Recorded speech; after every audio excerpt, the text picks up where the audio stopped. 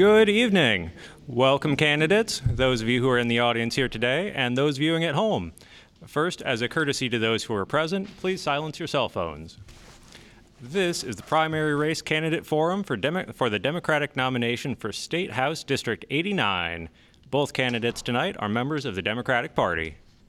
I'm Shannon Patrick, member of the League of Women Voters of Johnson County, and I'll be your moderator for this evening's forum.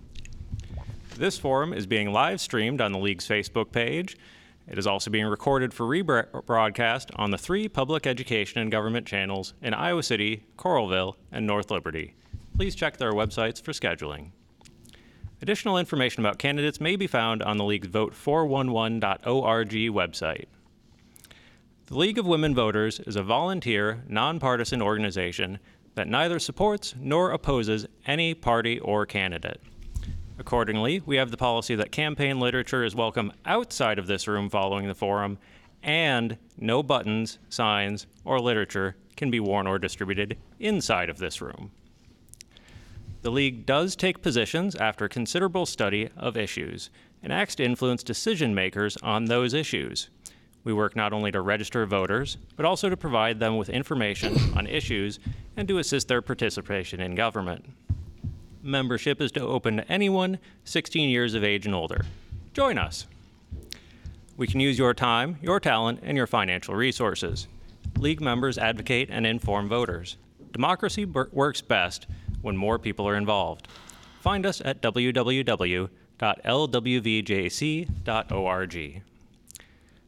The views expressed in this forum are those of the candidates. All viable candidates have been invited to participate. After candidates have been introduced, they will each have 2 minutes for opening remarks. We will then present questions to them, starting with one from the League, followed by one submitted on cards by you in the audience. League members are distributing cards and pencils for you to write questions on. You may submit as many written questions for the candidate as you wish. Hold up the cards, and a League member will collect them throughout the forum. They will then bring them to me to read. Questions that fall in the same general category may be consolidated. If time does not allow for all questions to be addressed, you may contact the candidates directly after the forum or at another time. Each candidate will have 1 minute to respond to each question. Due to the time frame, there will not be time for rebuttals. Near the end of the scheduled time for this event, each candidate will have 2 minutes for closing remarks. Speaking order will rotate throughout the evening. Mary Jo Langhorn, League member, is our timekeeper tonight. She will use cards to alert candidates when time is up, when time is about to be up and when it is up. The primary election is scheduled for June 7th and early voting begins May 18th, 2 weeks from today. Requests to vote by mail ballots are currently being accepted by the Johnson County Auditor's Office. We have 2 candidates running for 1 seat on the general election ballot for a 2-year terms. Mr. Tony Curran and Ms. Eleanor Levin are seeking positions on the Democratic ballot. One of these 2 candidates will advance to the general election in November. Audience members, please write your questions on the cards provided and pass them to a League member who will advance them to the moderator. Let's get started with opening statements. Please speak directly into the microphone so that you can be heard both here and by our audience online. Let's begin with your 2-minute opening statements. Starting with you, Mr. Curran. Thank you, Mr. Patrick. Thank you, all of the participants and the audience here. I was born in the year 1970 in Chicago, Illinois. And just 18 years later, in 1988, I came to the University of Iowa to study opera theater. I was going to be a singer. I was going to be bigger than Simon Estes. Well, I ate and I got bigger than him, and I had to lose the weight. But I fell in love with Iowa. When people talk about Iowa nice, it's a sword that cuts both ways, but I have to say, I have found the warmth and the safety that this state has brought to me is incredible. unfortunately, there are things that have made the state less safe. There are things that are happening that I cannot abide. I've been active in the Democratic Party since 2008.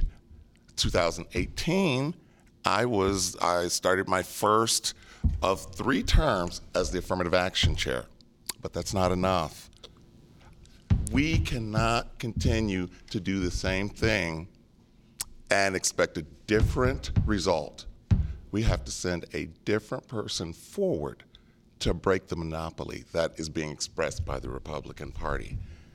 And where my opponent and I disagree on many things and agree on many, our approach is really the thing that's a little different.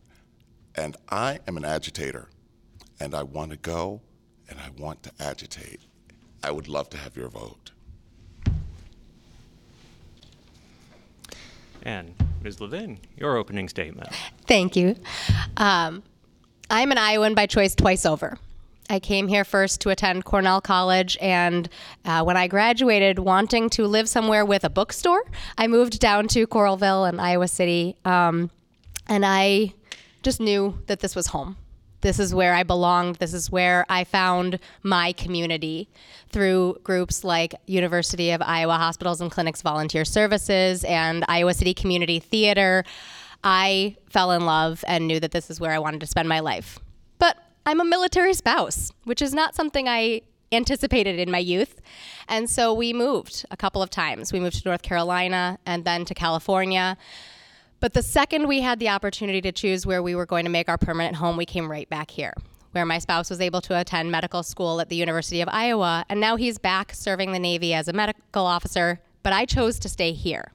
Not a lot of Navy in Iowa, but this is where I belong, and this is what I belong doing.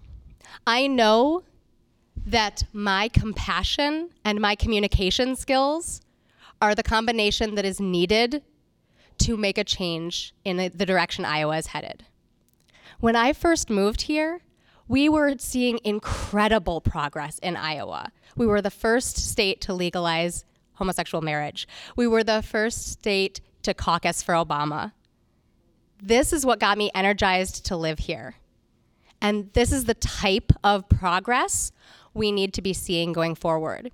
But we need legislators who aren't just going to be satisfied with spending their time in Des Moines, getting told to sit at the back, that they're not welcome to meetings, that they're not welcome in the room. We need legislators who are going to talk to voters, who are going to make sure that things change so that voters see what state government could be doing for them, so that we can get over this notion that less government is better government, that no government at all is somehow preferable to a functional, supportive government like we deserve. I'm Eleanor Levin. I'm seeking your vote for for Iowa City's District 89 in this Iowa State House this spring. Thank you so much.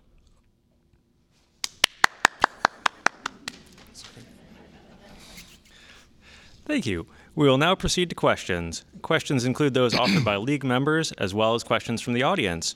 Recall that you have 1 minute each to respond. The first question is from the League of Women Voters. In recent years, we have seen the Iowa legislature challenge the principle of local control by limiting local ordinances and bringing forward legislation that impinges on local control. Speak to your views on the legislature and local control. Let's start with you, Ms. Levin. The government that is closest to the problem that can offer an effective solution is always those that should offer that solution. The state government should work in support of local government, not against local government. Local governments know what is best for their citizens and for their people. For example, if a local government feels that it is appropriate to raise the minimum wage in a certain, let's say, county, the state government has no place stepping in and saying that that is not an option that they have. If a local government, such as a school board, wants to make decisions about their schools, the state government should only be stepping in to intervene if there is some sort of a safety concern or something that will impede the students' rights to education. Okay? All government should be done at the nearest level possible to those who are being served. You, Mr. Curran. Thanks. It is hard going after that. That was excellent. I come from a labor background. I'm a Teamster, okay? So my thought is it always needs to make sense. And plain and simple, when you take someone like a Mayor Throgmorton, he doesn't have constituents. He has neighbors. When he stops being mayor, he's still got to see all those people that voted for him and live amongst them. And that's where the power grab of Kimberly Reynolds is not applicable.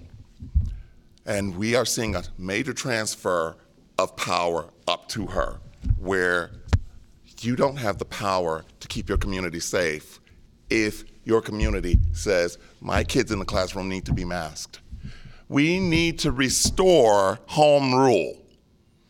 And we need to fight for that, as well as get more Democrats in power. Thank you. Our next question is from the audience. The state legislature allowed the state tax credits for solar power to expire last year. Do you support a state credit for solar? Why or why not? Mr. Curran. Thank you. Yes. We need to actually stop talking the talk, and we need to actually do the walk. And the thing about it is, most of the talk, really, and most of the hesitation, is people trying to jockey and figure out how they are going to get their slice, their piece. We need to stop doling out tax credits for people that don't need them. And we need to actually invest in a viable future in our environment and be part of the solution for tomorrow. And we need to be forward thinking, and we can do it. So we should do it. Get those tax credits. Thank you. Ms. Levin. I benefited from the Iowa homeowner solar tax credit. My spouse and I were able in fall of 2018 to have 9 solar panels put on our roof, and it was not cheap. But we're not going to probably see a financial gain from that anytime in the next, I think the estimate is 14 years. But at the same time, we've seen our electricity use change dramatically, and it feels good. It feels like we are part of actually looking to having an Iowa where people are safe to live 20, 50 years from now. The fact is, it took us 2 years to get that credit to go through because so many people wanted to take advantage of it. And there are a lot of people who applied for that credit who it never got funded to because it ran out before their turn came around. So we need to, A, go ahead and fulfill the promise that was made to those folks when they originally applied for those solar credits. And then we need to extend the credits not only for the homeowners program, but also for the business program, which runs out for projects that don't start until after this year.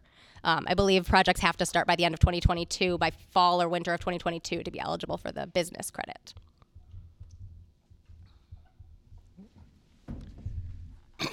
Thank you. Next one is also an audience question. Iowa has amongst the worst water quality in the nation. What would your solution be to the water quality issue? Starting again with Ms. Levin. Okay. It's a big question. My solution, if we're going to just try to simplify it to one solution, it would be we need to make sure that the Iowa DNR and ag boards are talking to each other and are working together and have united goals. We need to we need to actually utilize the rubric that was put into place to define natural resources goals for the state of Iowa.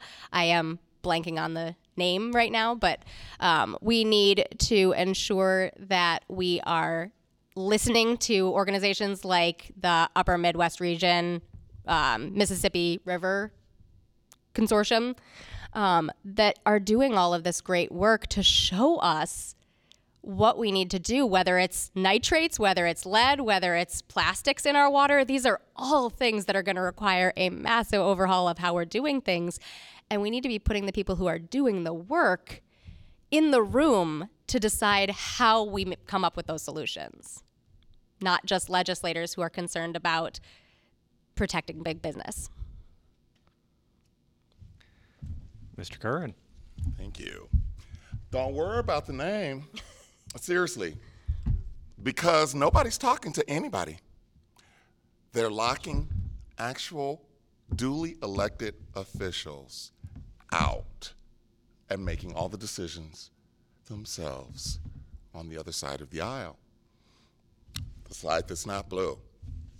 So we have a myriad of things that we can do to actually push legislation forward to help protect against forever chemicals in our water, to actually go forward and do things.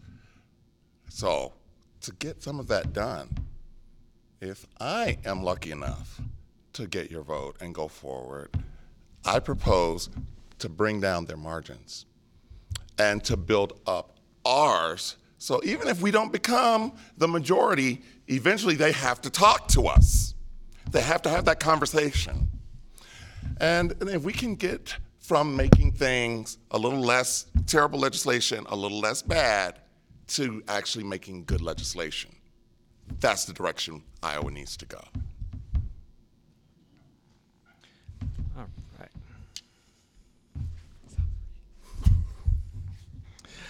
All right. Got myself wrapped up in the answers enough, I almost forgot if I was done with my question or not. So, all right. Next one is from a league member. Many would say that Iowa has a workforce crisis. Despite our low unemployment rate, we see help wanted signs everywhere. We are creating a social environment that may not be friendly to young people and could yield a significant brain drain from the state. What needs to happen in Iowa to address this workforce issue? Mr. Curran. Thank you. Thank you for that question. Some people say if you have no children, you have no future. So we have an incredible resource here, but we never talk about it. We talk about all the things that we want to do into the classrooms, like put in monitoring for the teachers. We want to force teachers to say things that aren't really true, or to keep them from teaching things that are absolutely true. The biggest thing that I notice is absent is we're not talking about the students. We need to talk about the students. When we focus on the students, we're going to actually start to make programs that follow them to when they are young adults, and making sure that there are opportunities for them, and they will stay. I found my niche and I stayed, and they will too if we make a groove for them. Ms. Levin. This is one of the reasons that I'm in this race. I'm 34 years old, and the people around me on 10 years on either side who I know don't see themselves here in 10 years. They don't see a future for themselves here, whether it's because they don't believe there will be a job that will meet their basic needs, or because they don't believe that they're welcome, or because they don't see this as a place where they want to raise kids. For any number of reasons, my friends don't see themselves here in 10 years, and that is a tragedy. And it's also a crisis. And so the fact is that we need to be incentivizing people to stay here in a number of different ways. We need to be utilizing things like loan forgiveness. Yes, we need to talk about the price of college. That is a discussion we need to have. But we also need to talk about the thousands of Iowans who are already burdened by unimaginable college loan debt that they can pay off a whole lot faster if they go somewhere else and make more money, especially if they move back to where their parents live and they aren't paying rent, especially as affordable housing becomes harder and harder to find in this area. I could go on and on. I won't. There are a lot of things we need to do to fix the workforce crisis. Thank you. Our next question is from an audience member. Industrial agriculture has become a real problem in Iowa. The industry says, we feed the world, when we can't even feed our own community. Please respond to the overall issues. Ms. Levin. All right. We have an odd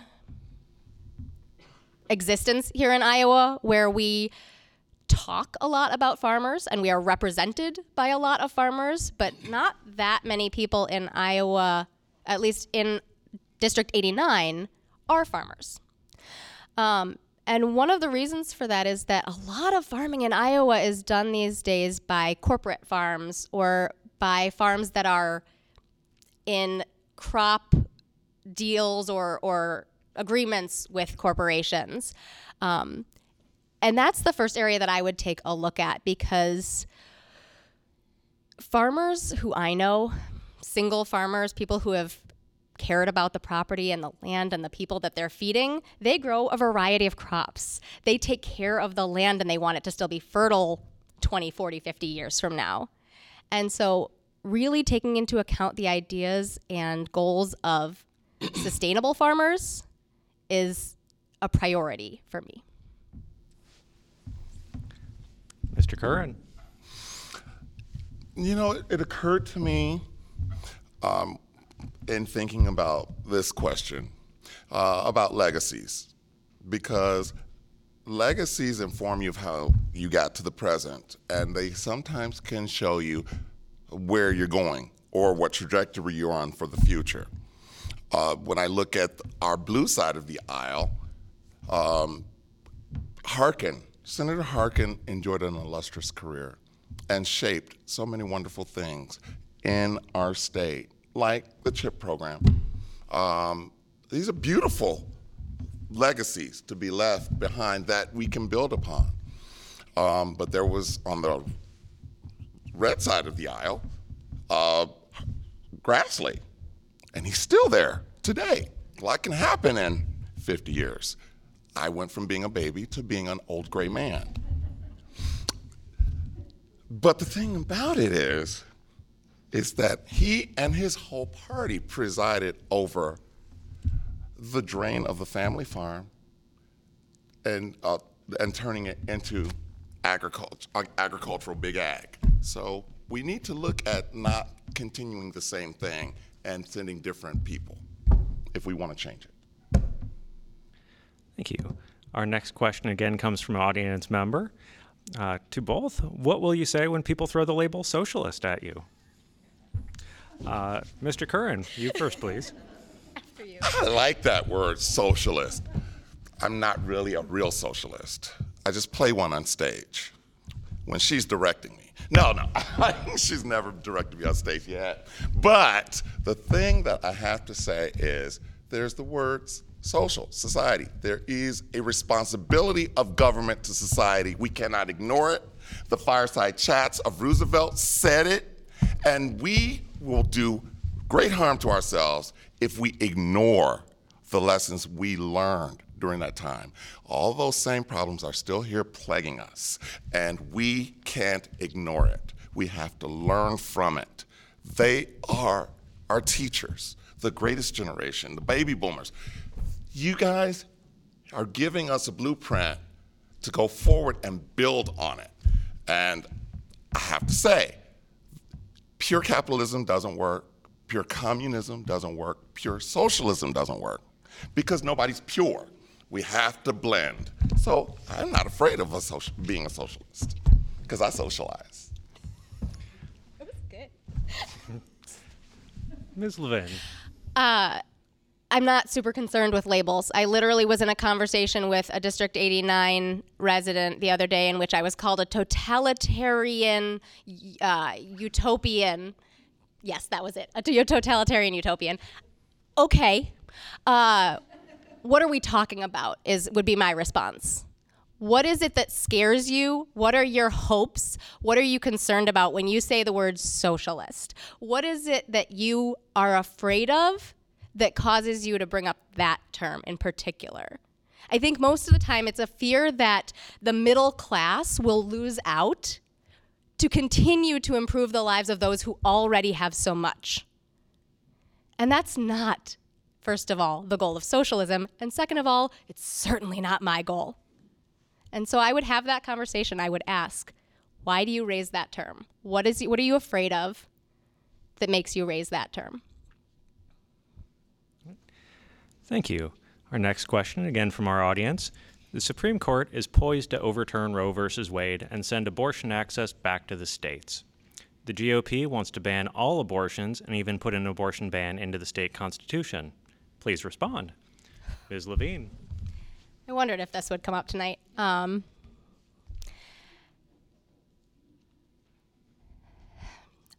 This is a simple question with a simple answer. In no other conversation, in no other discussion is bodily autonomy up for debate. We cannot force people in this country to donate organs against their will. We cannot force people in this country to give up their body for the betterment of someone else, even when they are on life support.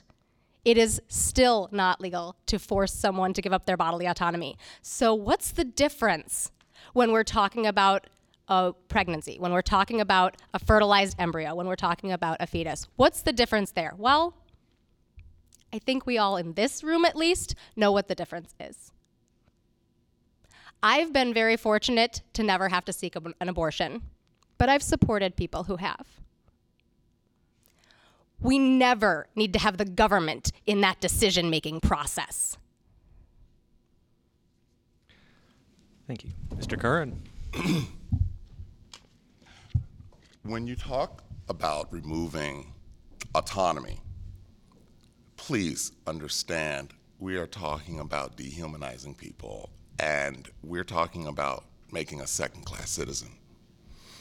So we're talking about all of the women that are below childbearing age, filled with the dread to come of the rest of their lives, and all of the women who are postmenopausal, living with the dread and the pain of the memories of what they were forced to go through. No, this is not going to stop abortions. The coat hanger solution was around before Roe v. Wade and will always remain. This is going to drive up death. And please understand that as an African American, Dr. Drew Hale invented the blood plasma system that saves so many lives today, but he was black. And because we, at that time, had a system that said blacks don't get the same access to health care, he bled out and died. He bled out and he died. They refused him access to health care. This is what we will do to women. Thank you. We have time for one last question. This is from a league member. In November, Iowa could become the fourth state to pass a strict scrutiny version of the Second Amendment, accompanying Missouri, Alabama, and Louisiana, which all rank in the top 5 of states with the highest rates of gun deaths. How will you encourage your constituents to vote, and why? And this one is to you, Mr. Curran. The Second Amendment is hard for me because if you're really familiar with the Second Amendment, it defines me as 3/5 human. Now, there's been some statements I've made, and I've gone back and think, wow, that wasn't very human of you, Tony. But I assure you, I am a human being. And when people say the Second Amendment remedies, dog whistle politics comes to my ear. We need to protect those of us who are the most vulnerable in our society. We need to make sure that society, if we are asking somebody to go in a war and die, that we make sure that, and when you're a civilian, we give you all of the rights and protections that we can afford to you. We can't do that if we're constantly making our society less safe.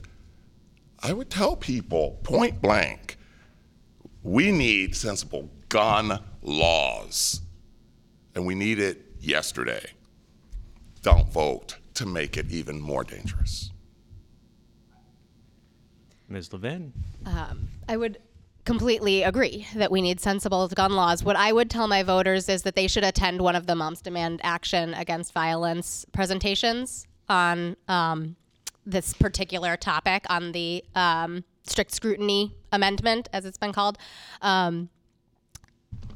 I've learned a lot about specifically this type of amendment from those presentations and from those incredibly dedicated individuals on this topic. What I would tell them is the strict scrutiny clause specifically is a dangerous way to ensure that common sense gun legislation is off the table. That's what I would tell them. If you vote no on this, we can still talk about common sense gun legislation. If you vote yes, we're not even going to be talking about it. Thank you. And despite my sincere temptation to try and get one more in here, I believe we're at time for closing statements, so let us move to those. Remember, you have 2 minutes for your closing statements, and let's start with you, Mr. Curran. Thank you so much for your time tonight, everyone. To do really Herculean efforts in government, in life, in anything, it always begins with showing up and taking that first step. And that, I believe, is what we are doing when we go to forums and we come out for ourselves to investigate and be concerned minds.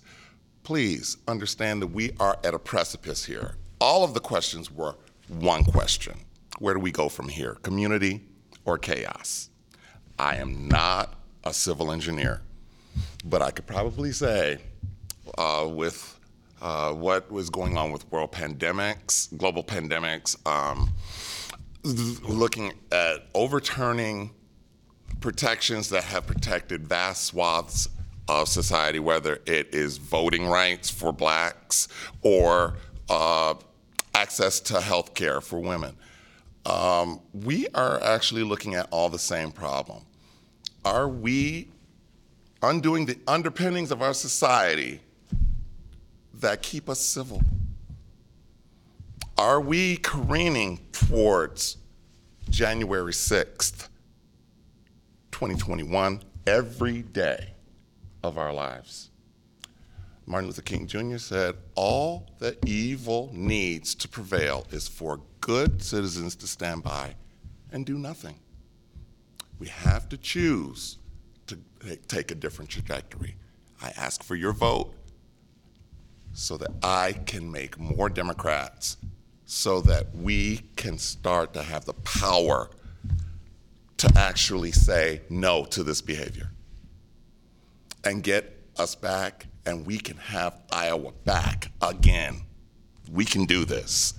I'm Tony Curran for District 89. I would love your vote. Tony in the house. Thank you.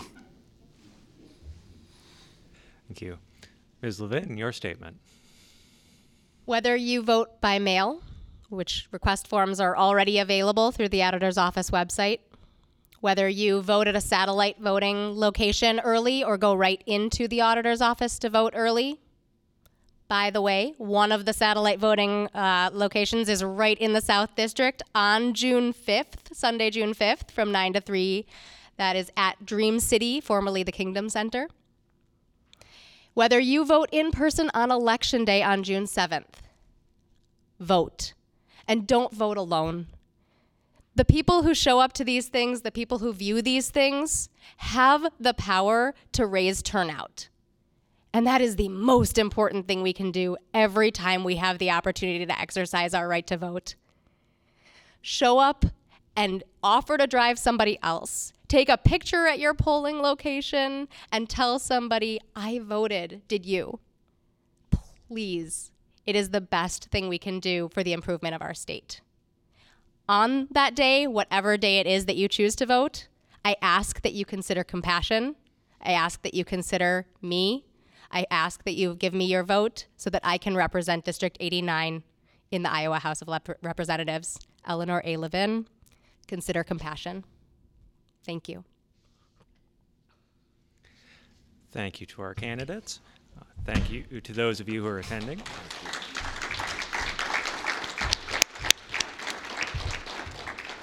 Vote, y'all. And friends don't let friends vote alone.